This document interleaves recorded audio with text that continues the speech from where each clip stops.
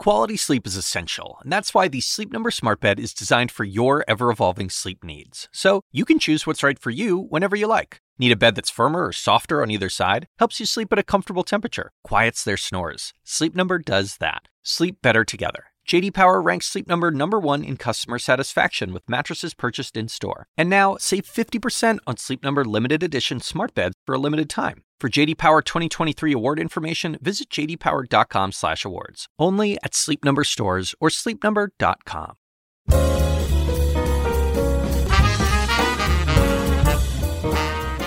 And now, from the University of Chicago Institute of Politics and CNN Audio, The Axe Files, with your host, David Axelrod.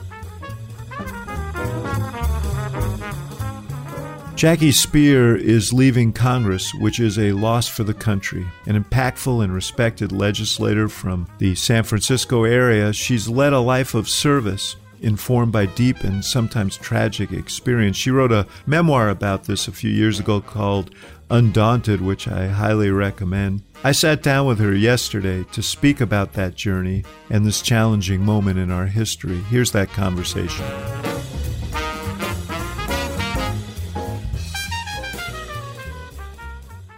Jackie Speier, it's such an honor to be with you. I've done many of these podcasts with people in public life. I don't think I can count too many whose stories are as inspiring as yours. So thank you so much for making time for us.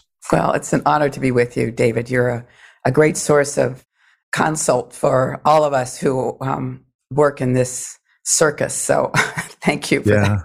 Well, we'll talk about the circus, but I want to first talk about your life, because actually it's been one of trial at times, and those trials are pretty relevant to the debates that we're having today. I know you must be thinking about that a lot, but first tell me about your family and your folks and how you arrived on the great West Coast of our country. Very blue-collar upbringing. Neither parent went to college.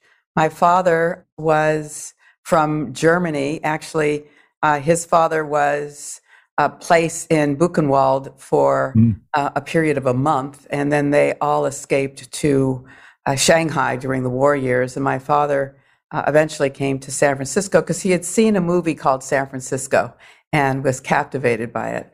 He rented a room from my mother, who had saved her nickels and dimes by not taking the streetcar to work. And she had bought a pair of flats in San Francisco, and she was renting out rooms, and her mother and sister moved in with her.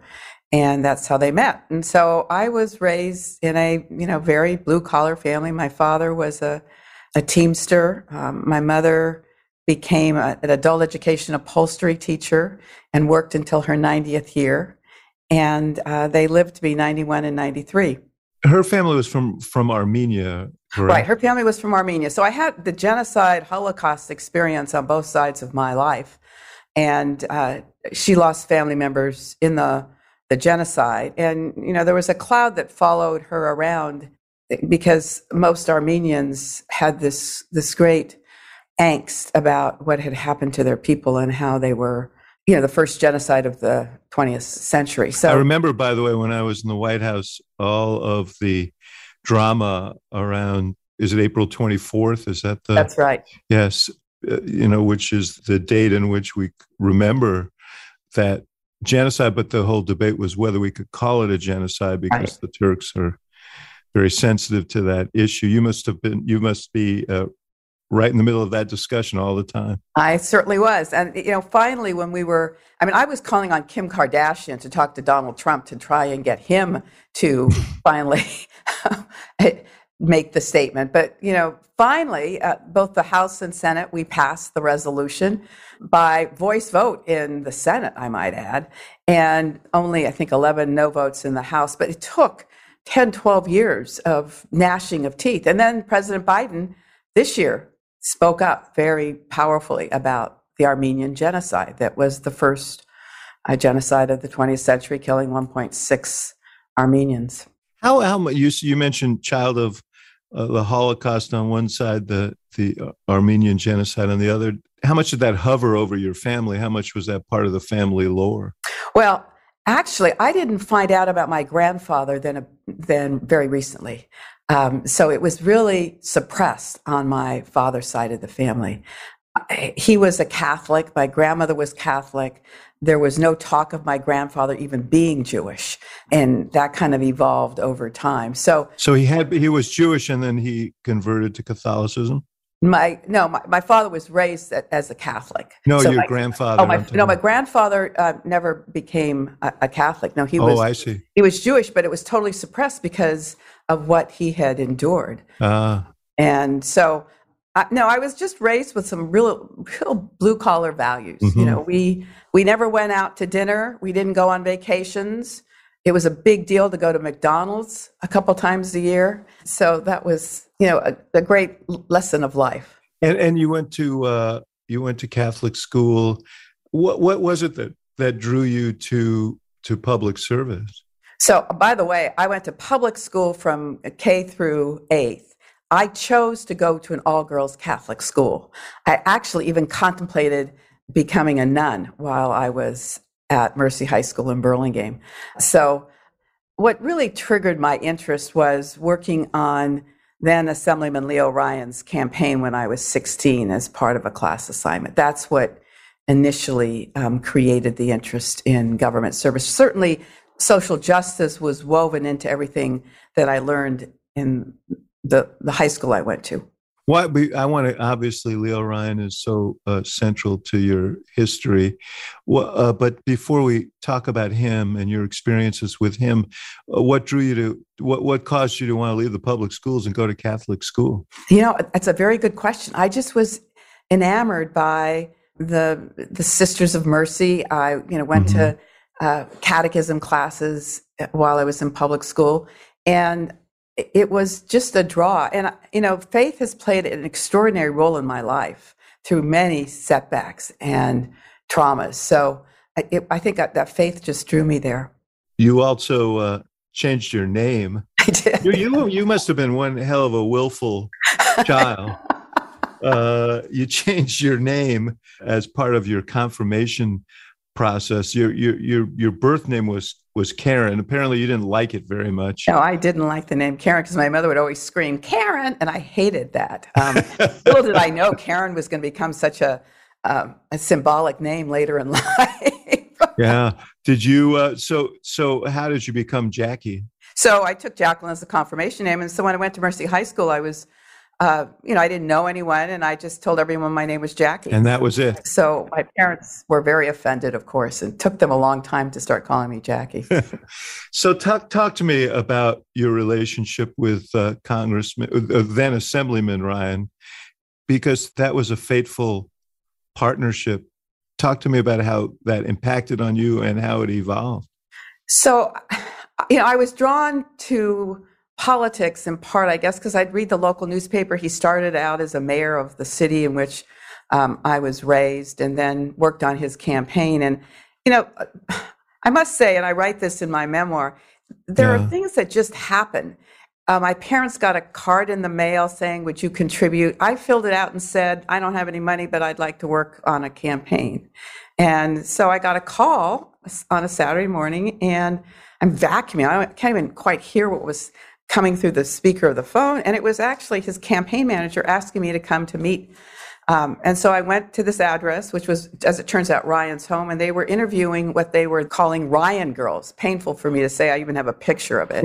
And it was during the, Beatlemania. So they were, we had black knitted tights and mini skirts and white boots, and it was in black turtlenecks, and we ran around the communities passing out literature. So that was my first involvement. And then I only applied to 2 colleges, Stanford University and UC Davis. And my parents didn't want me going to Berkeley because it was too radical.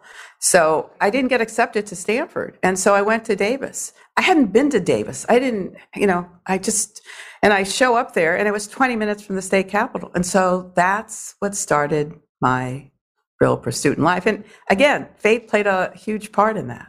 So I worked first as an intern in his office, then as a staffer, then came back when he ran for Congress and worked as a legislative assistant, and then as legislative counsel after I graduated from law school. Yeah.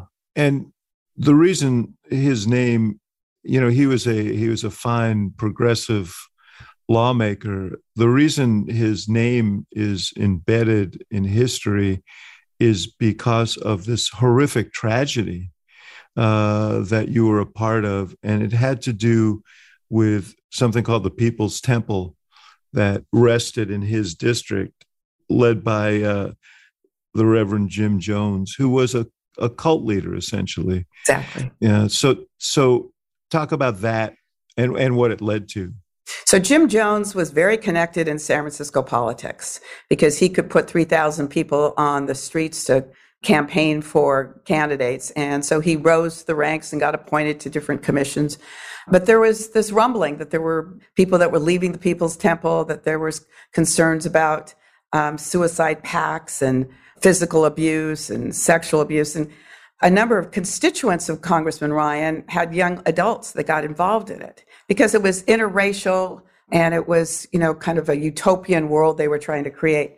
So Congressman Ryan was a real maverick and it was someone who was very experiential in the way he legislated. So he decided, after meeting with the concerned relatives group and a defector, that he wanted to go and see firsthand what was happening. And he was on the Foreign Affairs Committee, and protecting American citizens abroad was one of the missions. And so we made the trip there. There was 2 staff that went on the trip, and we had to negotiate an actual invitation to come to the commune. And it was in the middle of a jungle. I mean, it took forever to go 3 miles in this jungle. And so we got there and we had a tour, and the congressman spoke, and we provided, we had many letters from family members who wanted to make sure they got to their kids, young adults. And so we interviewed a number of them.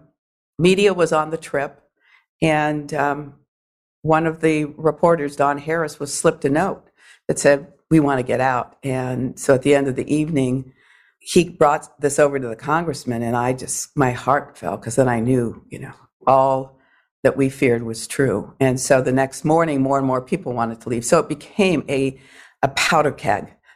It was just the tensest experience probably of my life. And we eventually got to the airstrip, and unbeknownst to us, and you had members of the cult with you who wanted to leave. Right. Yes.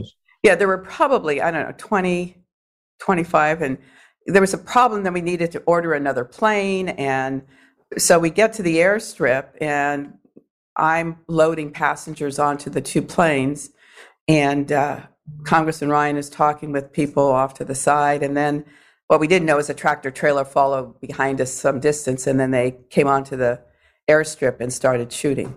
And so we just ran under the plane. And the congressman was hit and killed, and you were shot. Talk about that, because this was you had to essentially, well, I don't want to give away the story, but it's just unthinkable what you went through. Talk about your own experience. Congressman Ryan was shot 45 times. I mean, they had identified who they wanted to kill. I had run off under the plane as well, and I hid behind a wheel, and I was lying on my side with my head down, trying to pretend I was dead. And then I was shot 5 times. And I looked to my body, and my whole right side of my body was blown up, and bones coming out of my arm. And I, good Catholic girl, I say the act of contrition, and waited for the lights to go out. And I thought of my grandmother, who just kind of motivated me. She was just this remarkable person. And I eventually dragged my body to the cargo hold. The plane wasn't going anywhere because it had bullets through it. And someone pushed me into the cargo hold, and then eventually they took me out of the plane and put me on the side of the airstrip, unfortunately on an anthill. Oh, God. And as I've said many times, you don't sweat the small stuff when you're dying. It was, at the time, we used tape recorders, and there was a reporter's tape recorder nearby, and I asked if I could send a message to my parents, and so I kind of gave my last will and testament in this tape recording, expecting to die on that airstrip. Got through that night, 22 hours, no medical attention. And those that survived that had gone into the little town that had a bar, the NBC producer would come back occasionally and bring this 150 proof rum, and I would take swigs of the rum to get through the night. You knew at that time that the congressman was dead. Yes, I did. So in addition to your own pain, which must have been extraordinary, and the sense that you weren't going to survive, you knew that he was gone, and you had such a close working relationship with him. How much was that on your mind? You're in a state of shock, and the expectation was that the Jonestown crew would come back and finish us off. So I just prayed, and I mean, there was great pain about having lost a mentor, but it was this sense of doom that I was trying to cope with at the time. This shooting, I want to pick the story up in a second about the sort of lasting impact of that on you and your life. But we just had another mass shooting, this time in Buffalo. When these things happen, how do you react to them as someone who has been the victim of a mass shooting? It's very emotional for me. For years, when we would do these moments of silence, I would just walk off the House floor. I couldn't tolerate it. When I was in the state legislature, I carried the assault weapon ban on the assembly side. And one of my colleagues was challenging me, saying, "How can you carry this legislation? Have you ever shot an assault weapon?" And I thought, if you're stupid enough to ask me this question, I'm going to give it right back to you. And I said, "No, I haven't, but let me ask you one. Have you ever been shot by an assault weapon?" Now, to just show you how we have changed in this country. So that bill passed the House, passed the Assembly and the Senate and the state legislature. It went to then Governor Pete Wilson, a Republican, who signed it into law. And now we can't even get closing a loophole on background checks passed in the Senate because the NRA has a lock on that institution. Yeah, it struck me the other day, it seems it's obvious to say, but it's also really stunning to think maybe the battle has been lost because there are so many guns on the streets. We have more guns than people now on the streets. And you have to ask yourself, did the gun lobby win?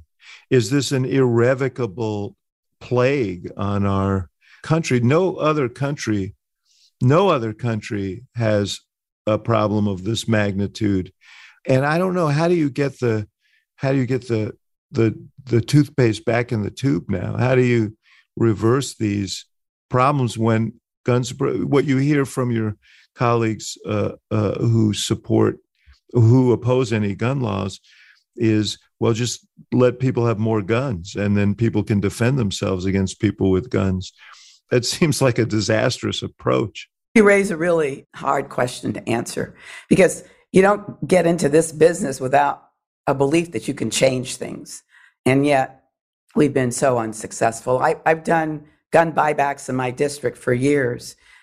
Some people snicker, but it's taking these guns out of the universe. And, it's astonishing. I live in a pretty, blue district, and we had assault weapons, and we had sawed-off shotguns, and we had guns that had the serial numbers scratched on. They were crime guns. And, I share your sense of distrust that we can get anything done, but we just can't give in to this because you can go in all these countries around the world. I mean, Norway, I think, has only 8 murders a year. We have, 8 murders in 15 minutes in this country. Yeah. And it doesn't stop.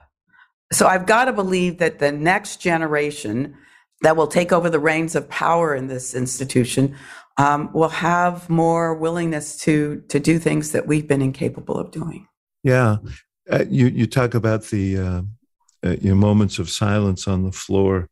I mean, it's almost become a cruel joke, the sort of the statements of sympathy each time these things happen, the statements of horror that when no action follows. Right. It's so hypocritical, really. We're going to take a short break, and we'll be right back with more of the Axe Files.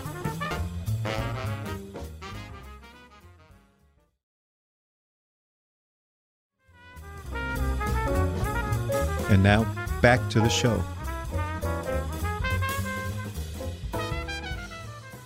I mentioned earlier this tragedy, this unthinkable tragedy that you went through, really impacted on you in so many different ways. And I read one thing that really touched me, which was the impact it had on you as a young woman who's seeking relationships. Talk about that, because I don't think it would occur to people that this is one of the ramifications of many. You know, as someone who survives gun violence, I mean, there's obvious grief, but there's guilt because you survived and others didn't. And then for me, I had 10 surgeries. They thought they were going to amputate my leg and my arm at one point because I had gas gangrene so bad. And then after I was sort of all put together with skin grafts, everything, my body is deformed. And then you get into relationships, and before you can even become intimate, you got to explain that you've got a very scarred body. I talk about this in my book, where the sense of freedom came to me when I took off this, because when I wore a swimsuit, I always was covered. I took off the wrap and I walked along the beach in Hawaii, and it didn't matter if people were looking at me or not. And it was when I finally recognized this is who I am. I'm embracing it, and I'm moving on. You ran for the congressman's seat. You didn't win, but ultimately you got, I think the next year, you got elected to the Board of Supervisors, San Mateo County Board of Supervisors. Why were you so committed to holding public office? And talk about the barriers that you faced as a young woman in what been a male-preserved, largely, elective office. I guess when I ran for Congress, by the way, I have the record in Congress. It took me 29 years to get back here after I ran and lost. Yeah, there should be a persistence award for that. But when I ran for Congress and lost, I realized that, that I had something to offer, and that I did want to make changes, and that I thought that the process of becoming elected would allow me to do that. So I ran for the Board of Supervisors against a 20-year incumbent, and no one thought I, had a chance, and got elected. And then 6 years later, ran for the state legislature. And Willie Brown was the Speaker of the Assembly, and he wanted nothing to do with me. And they spent a truckload of money trying to make sure I didn't get elected. And we should just give people a little context. Willie Brown was a legendary figure as Speaker of the California Assembly, ruled with an iron hand. You were, I guess, a bit too independent. Is that That's right. That's exactly right. And so I was running against a brother-in-law of a seated member in the Assembly. So it was the year of the family. I ran, and it was a tough race. And, I couldn't get any campaign resources from Sacramento. It was all very grassroots. So I got elected by less than 555 votes out of 40,000 votes cast. And Willie Brown made me a deputy whip quite early because he wanted to keep his eye on me. But then I served there for 10 years, and we had term limits. But during that time, I got married, and we had our first child. And then I had a number of miscarriages and one abortion at 17 weeks, which was what has become known as the first time a member of Congress has talked about it on the House floor back in 2011. Yeah. And then when I was pregnant with our second child, my husband was killed in an automobile accident by a young driver who had no brakes and ran a red light. So that was yet another test of whether or not I could survive. And I didn't want to go on. I really didn't. But you had a child and one on the way. And I had a Germanic father who, when I said, Dad, I don't think I can keep doing this, he said, Jackie, it's been 3 months. Get over it. talking about the death of my husband. And that was a tough time. I told him I was at bed rest because of this pregnancy. It was high risk. And I told him, get out of my bedroom. I didn't talk to him for a number of weeks. But, it was that you got to move on. You got to find the lemonade in lemons. And so that's what I did. Yeah. I have a child who has epilepsy, chronic illness, and we thought we almost lost her a few times. And it was a nightmarish experience, her childhood and the impact on the whole family. And people would say, well, I don't know how you deal with that. And the answer is, you really don't have a choice, right? It's not like an option. You have to find a way. Mm-hmm. My heroic wife, Susan, led us through the darkness. But it is, when you look back, you say, wow, that was a tough road. And yours was particularly so, just unimaginable series of events. You mentioned some of these miscarriages, by the way, they also were related to that. Some of your difficulties with pregnancy to the shooting. Is that fair to say? Well, there was speculation that I couldn't have children at one point.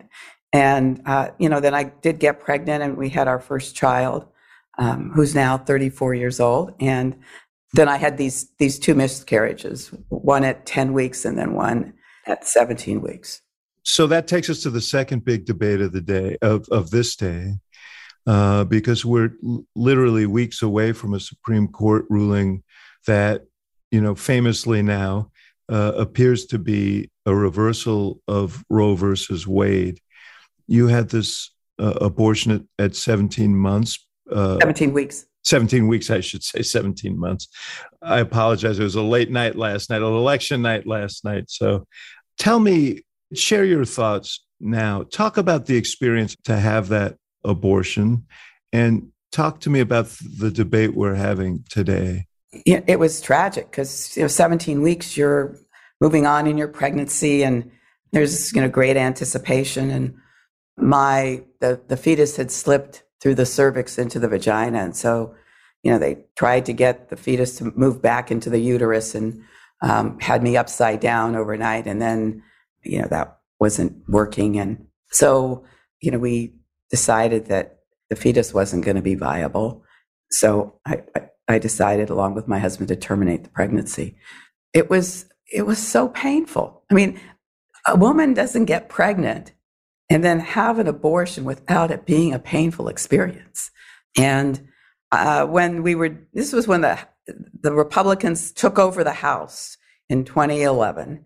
And the first bill they introduced was H.R. 1, and it was to defund Title 10, defund Planned Parenthood for all the services they provide to women that are not abortion related, where they discover cancer and are able to save women's lives. But one of my colleagues was reading from a book and talking about limbs being, sawed off. And I'm thinking, I lost it. And so I, spoke up and said, you have no idea what you're talking about. And then spoke about my second trimester abortion. I want to ask you about this. One of the things that I think frustrates most people about this discussion is partly what you just said, which is the characterization of these decisions as some sort of casual form of birth control.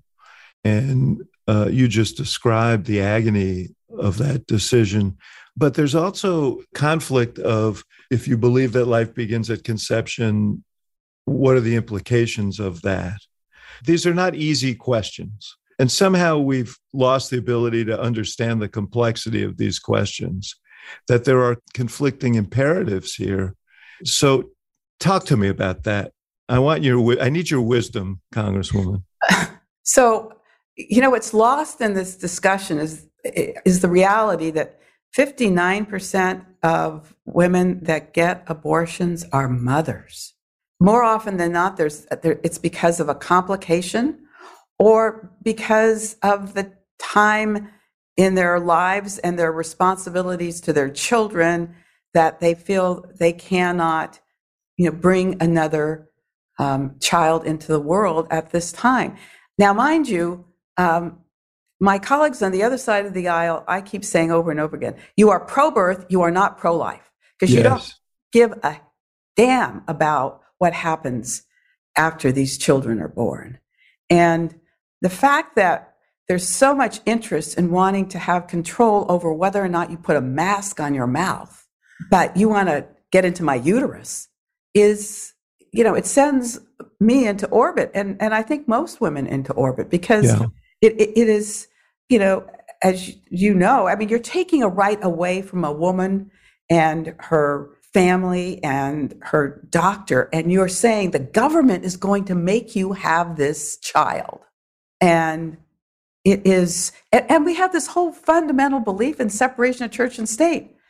Now, while Catholicism promotes life at conception, that is not the beliefs of other religions. And how are we then using that as a basis on which to, restrict a woman's right to choose and have this kind of control over her body? And then couple that with the fact that we're not even talking about the impregnator. Mm-hmm. There's no talk about the impregnator. Meaning, if someone is the victim of rape, rape or incest, or just the fact that you had a romp in the backseat of a car and you got pregnant, and it's all on you as the woman, and there's no responsibility to the man who was part of that process. It does take two, so that's lost in this whole discussion as well. Yeah, I remember one of your colleagues, Barney Frank, arguing on the floor of the House once on a sort of postnatal health bill or something, that to the opponents, that you guys believe that life begins at conception and ends at birth, which is the same point that you're making. And I don't think people appreciate how destructive this is going to be to the family unit and to women generally in the future, because over 36 million women will be in states that you cannot get an abortion. And in California, I think we're seeing 500 a day coming into California to get abortions from Texas now. But it's such a fundamentally personal decision. And yet it has become this, pinata that can be batted around by people who I think really want to put the brakes on women having any economic success. I do think that Justice Alito, the rhetoric is so hot in that draft opinion that it reflects on someone who is offended that more than 50% of the women in law school and in medical school now are women, that there needs to be some kind of shutting down of women's economic success. Advocacy for women has been a through line of your whole career, dating back to the county board, including on the issue of sexual harassment, sexual assault. You're on the Armed Services Committee.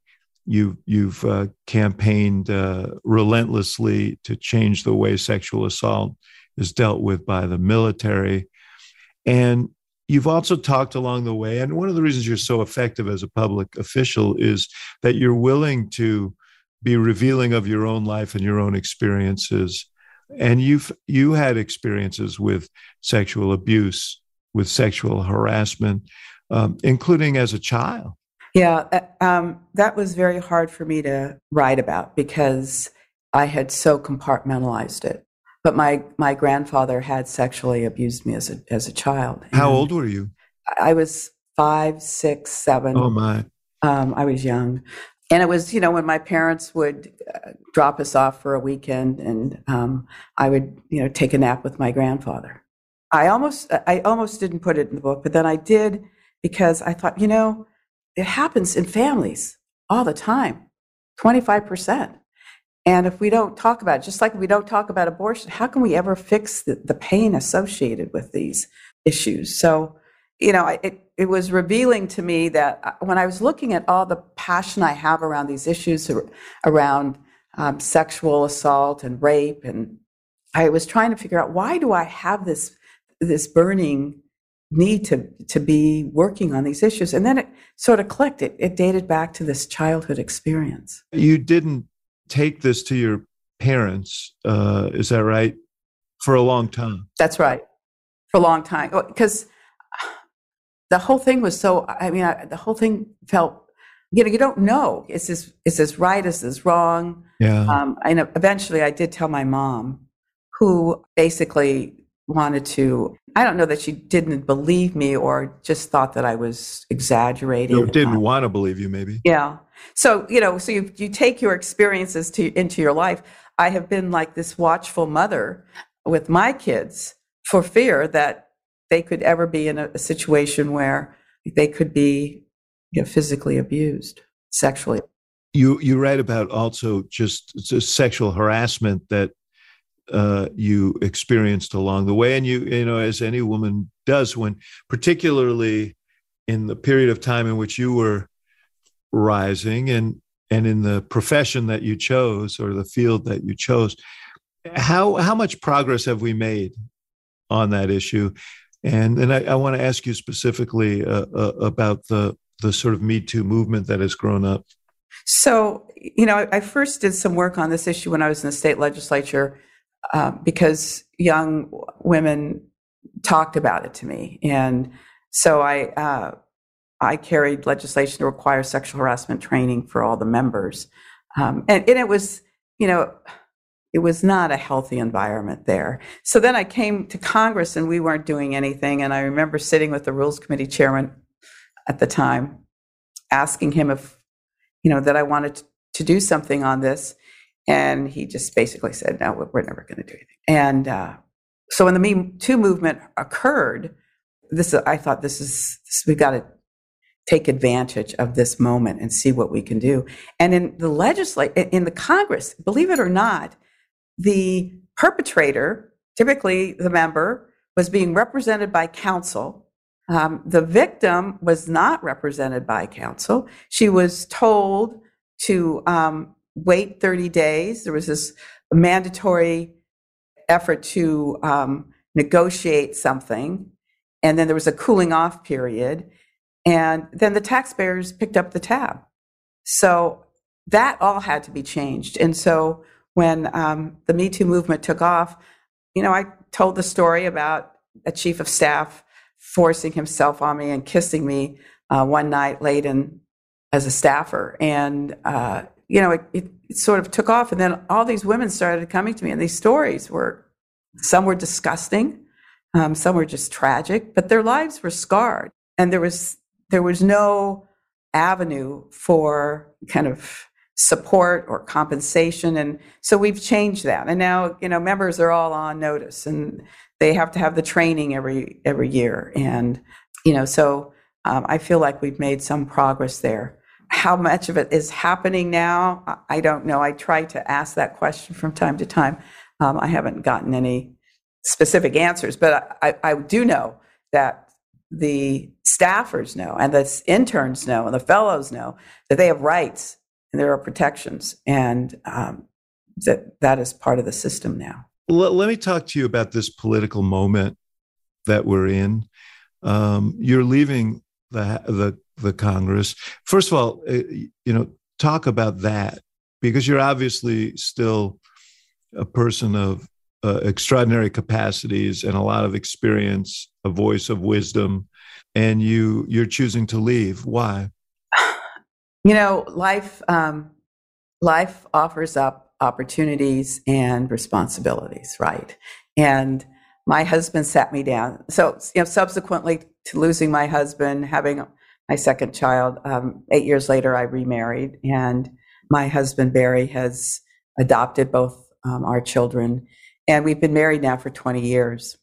And he sat me down and he said, you've been a weekend wife for 20 years. When are we going to have some time?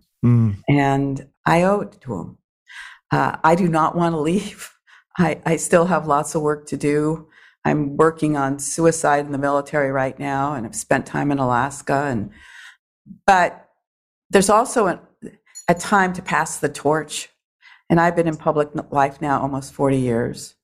I've been in Congress almost 15, which is very long in the scheme of things for some. But so I'm going to find a way to have a voice outside of these marble hallways. But I still want to stay engaged. Well, first of all, thank you for your work on suicide in the military. I lost my dad to suicide, and I think it's such a huge, really unaddressed issue. It's a huge cause of death in this country. But in the military, it's particularly pernicious, and not enough has been done to try and prevent suicide and offer the kinds of services that these young service people need. I mean, to wait 2 or 3 months for an appointment to see a behavioral health specialist it makes me crazy. We've got to change it. And we're going to put a bill together, a bipartisan bill. I'm doing it with Senator Sullivan and Murkowski to address the issues, particularly in Alaska, where the numbers doubled last year. But in the military generally, we've got to change the military mindset. These are not cogs in a wheel. These are human beings. And while there's this need to go through boot camp and make them a team and not an individual, they still have personal needs that have to be addressed. And I've done it in terms of medical malpractice at military treatment facilities where soldiers have not gotten the health care they needed and now have terminal cancer or have lost limbs because they've had flesh-eating diseases. I mean, we've just got to do more. We want these war fighters to protect us. Well, we've got to protect them as well. Yeah, and I think as a society, we have to fully embrace the fact that depression is an illness, and we should treat mental illness as we treat other illnesses. They are not defects of character. And there's a stigma attached to that has made it more difficult for people to reach out. And certainly in the military, where you're taught an ethic of rugged self-reliance, the idea that you need to reach out for help is probably alien, but it's necessary and important. And people shouldn't feel stigmatized in saying, I need to talk to somebody. I need to work some things through. So appreciate you working on that issue. We're going to take a short break, and we'll be right back with more of the Axe Files.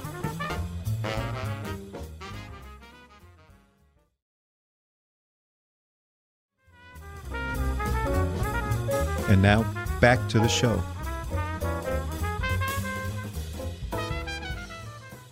Let's get to the institution, though, that you're leaving. How has it changed even in the 15 years that you've been there?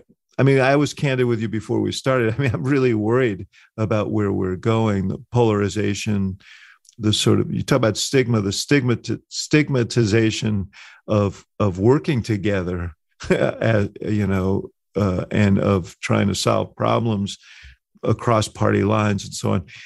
Tell me, from your perspective, where we are and in that institution and in our democracy. We are at a very dangerous point. It's become a war game, and we're not colleagues trying to address problems. We're colleagues who are trying to beat each other in a game of power. And right now we're in a situation where in the House, we can't even pass bills on what is called suspension. They're non-controversial, that both sides recognize should be passed. And we're sitting on the floor for 6 hours voting on 20 measures that should have been taken up in a 5-minute vote, because there's this interest now among the colleagues on the other side to make sure we don't get anything done. And we're doing a good job of not getting anything done. And I think we should rethink this. Maybe we need a unicameral legislature. If we can't fix the filibuster, then let's make it a unicameral operation. So we work together and come up with product, because you won't pass, as you know, any number of bills that will just sit over on the Senate side and not get addressed. Or then they'll ping pong a bill that they've carved that doesn't necessarily meet with what we want to do. And so we get stalled. And do you think that, I mean, there is an impression that I think the average person has that both parties are vying for position, and that a lot of time is spent in Washington kind of setting up the other side for the next election. I mean, is there any complicity on both sides in that regard? Is that because that's sort of a pathology of Washington? Well, there's no purists here, but part of it's done in a defensive and part of it's done in an offensive. When the Republicans were in power and had those hearings on Benghazi, and put Hillary Clinton on the stand for 11 hours. I mean, it was a $7 million project. They had over 30 hearings, and they came up with nothing. Nothing. Now, we're in the process with the January 6th committee, and that was a coup. That was an attempt of a coup, and that, I would argue, is a legitimate reason for investigation. It's not seen that way necessarily by the Republicans. If the Republicans were to win a majority in the House, I mean, they're going to go after Hunter Biden, and we'll have 2 years of the crucifixion of Hunter Biden. And we'll all understand why the American people are so frustrated by our inability to, fix basic fundamental issues around, gas, groceries, baby formula, and to be able to move in a manner that will provide them relief. I'd be remiss if I didn't ask you what was going through your head on January 6th, given your experience in life and what happened in Jonestown. What was going through your mind when all of this chaos erupted around you? So I was sitting in the gallery watching the proceedings. So when we were, told that the Capitol had been breached, I mean, there was this sense of shock that how could that possibly have happened? And then we were told to pick up the pouch underneath our chairs and unzip it and pull out this aluminum foiled packet that you ripped open, and there's a gas mask. And then we were told to race across the gallery floor underneath the brass railings, and we did that. And then take off your member pin and lay on the floor. And mind you, we're hearing all this noise, and there's members of the Capitol Police that are at the front door of the House chamber with their guns drawn, with a piece of furniture in front of the door. And then all of a sudden, the shot rang out. And I remember placing my cheek on the floor, and it was cold, thinking, I'm going to lose my life, not in Guyana, but in this sacrosanct place of democracy. And I really thought that there was this, all the blood sort of ran out of my body. There was this sense of resignation that they were just going to kill us. We just had a primary, and one of my concerns about the direction we're going is it's very easy to see an even more polarized House in 2023 than we have in 2022, with fewer people who are conditioned to or inclined to seek out sort of bipartisan cooperation and who are committed to sort of finding solutions. Is that an unfounded concern? No, it's an absolute reality, actually. The likelihood of there to be exacerbated situations. I mean, the Republicans are already telegraphing that. They're telegraphing they're going to, bring members in contempt. They're going to take members off committees. They're going to do everything we did plus times two. But you're also going to have a new class of legislators, more of whom come from the activist sort of wing of the Democratic Party. And there is a question about the difference between activism and legislating, and I applaud their passion, but legislating is different than activism. Well, the likelihood of the extremes on both ends having more clout will probably doom us in terms of our ability to get much done. We've seen it with just the 4 or 5 members on the Republican side that have, taken control of Kevin McCarthy, and he can't control them, and so he allows them to operate in the manner they do, and so we are holding 6 hours of votes yesterday and today. I think on the Democratic side, the progressives have a powerful voice, but we went too far. We just went too far. Well, what do you mean we went too far? Well, we should have, the reconciliation bill should have been done, and we should have taken half a loaf instead of 1.5 loaves. Mm-hmm. And that is that is the nature of legislating in a functioning democracy. I mean, the fact that our infrastructure is fraying, our social infrastructure, childcare jobs have been lost. Their families are not able to go back to work. There's 1.4 million women who haven't gone back into the workforce since COVID, and we couldn't get a childcare package through. I think was a huge loss. Now, again, if it was a unicameral, maybe we would have been more successful. Yeah.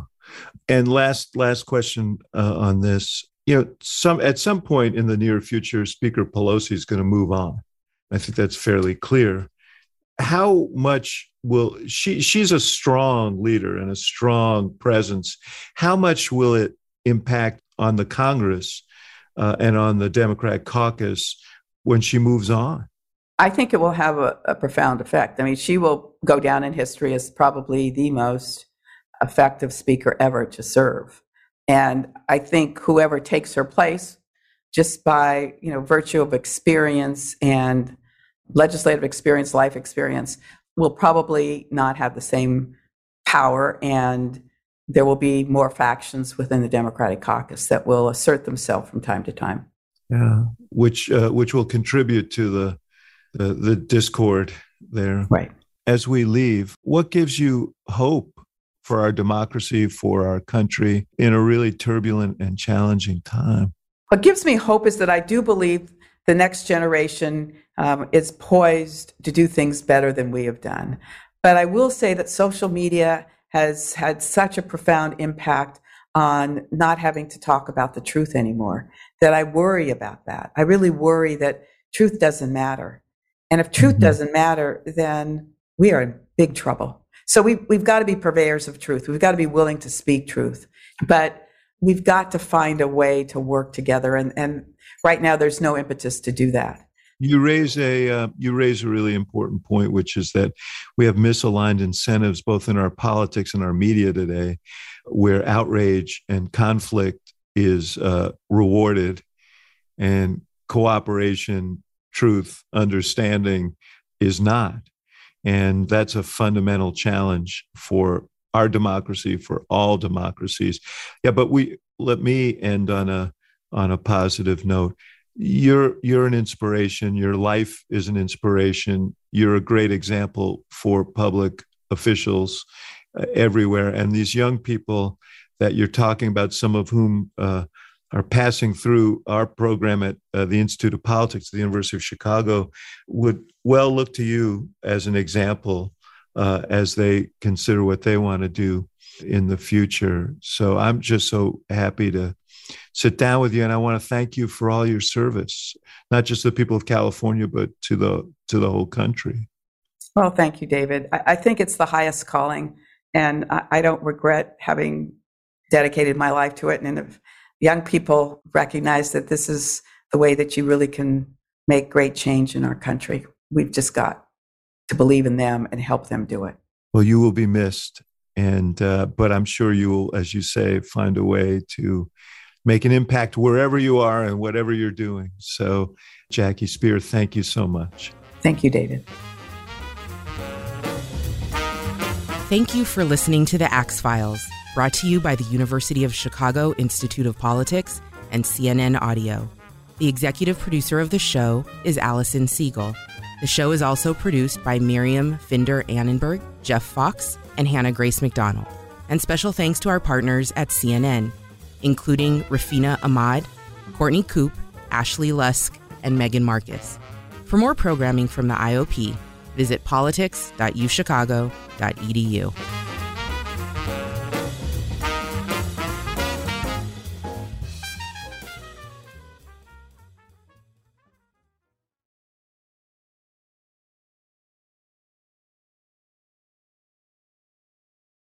Quality sleep is essential, and that's why the Sleep Number Smart Bed is designed for your ever-evolving sleep needs. So you can choose what's right for you whenever you like. Need a bed that's firmer or softer on either side? Helps you sleep at a comfortable temperature. Quiets their snores. Sleep Number does that. Sleep better together. J.D. Power ranks Sleep Number #1 in customer satisfaction with mattresses purchased in-store. And now, save 50% on Sleep Number limited edition smart beds for a limited time. For J.D. Power 2023 award information, visit jdpower.com/awards. Only at Sleep Number stores or sleepnumber.com.